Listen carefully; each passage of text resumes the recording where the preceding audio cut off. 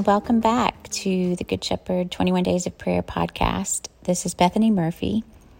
I am delighted to be sharing with you this week on our theme, Making Disciples.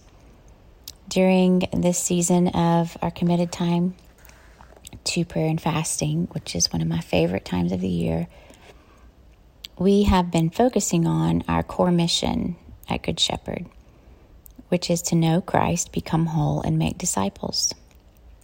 Brittany mentioned yesterday in her podcast Jesus' last words, his exact instructions to us, his church, to go and make disciples.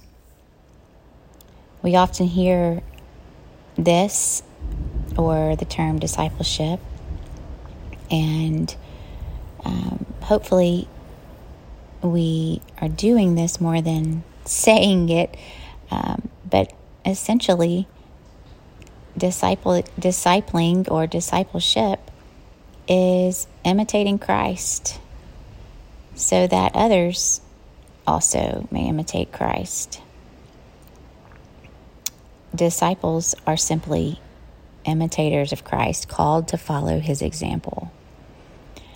To imitate means to follow or endeavor to follow as a model or example, to mimic, impersonate, make a copy of, reproduce closely, to have or assume the appearance of, simulate, resemble.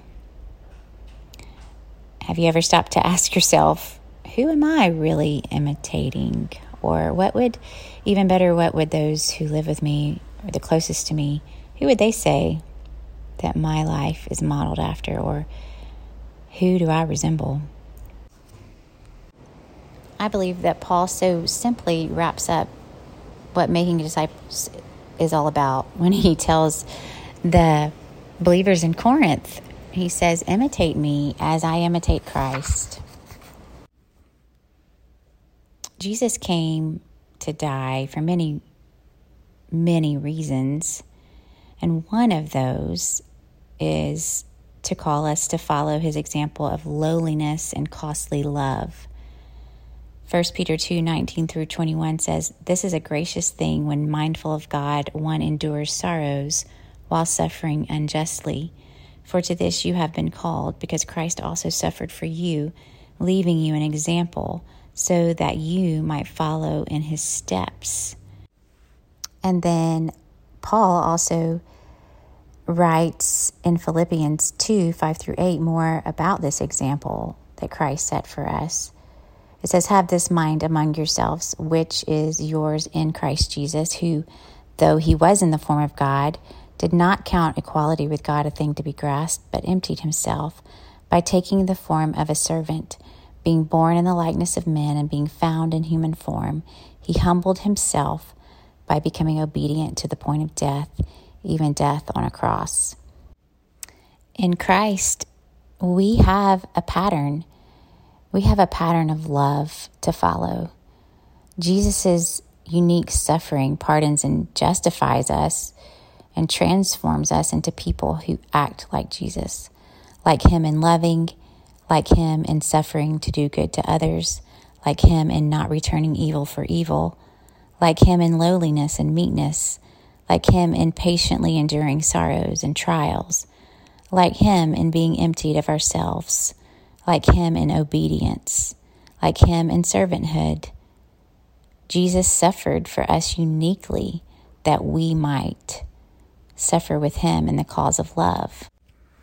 I've been reading about a man whom you may have heard of, who did just that, who imitated Christ and followed Christ's example of costly love.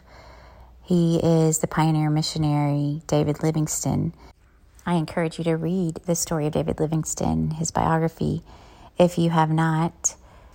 I want to focus on his early life because what struck me was a burning question that he had in his heart and then how simply God answered it.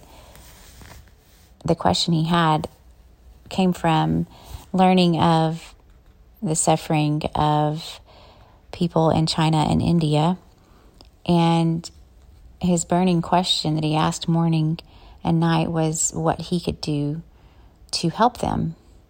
And many nights he would go to bed with that question left unanswered. But one day, when he was 20 years old, he went on a walk by himself, undisturbed, and was watching the sunset. And even though he was enjoying the beauty of the sunset and of creation, the depth of his sadness made him remember how once in the stillness of the sunset hour that Jesus had wandered into an olive grove and had wept in bitter grief over the troubles of men.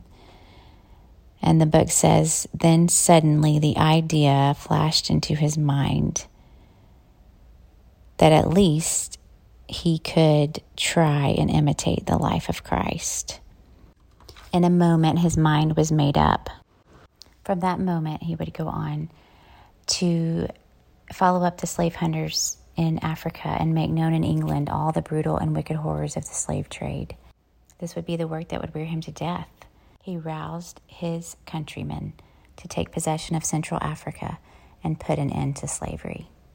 He earnestly desired to show his love for God by doing as much good as he could do unto the men and women and children who needed it the most.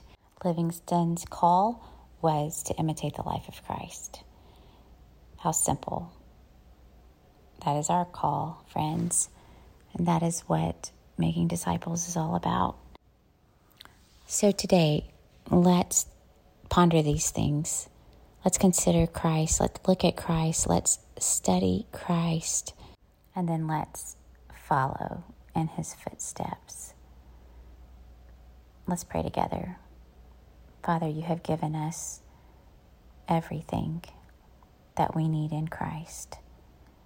And we thank you for sending him, not only to show us who you are in your fullness, which is amazing in itself, but to give us an example. Thank you, Lord, for the grace and the power and the surpassing greatness of your power within us to imitate Christ.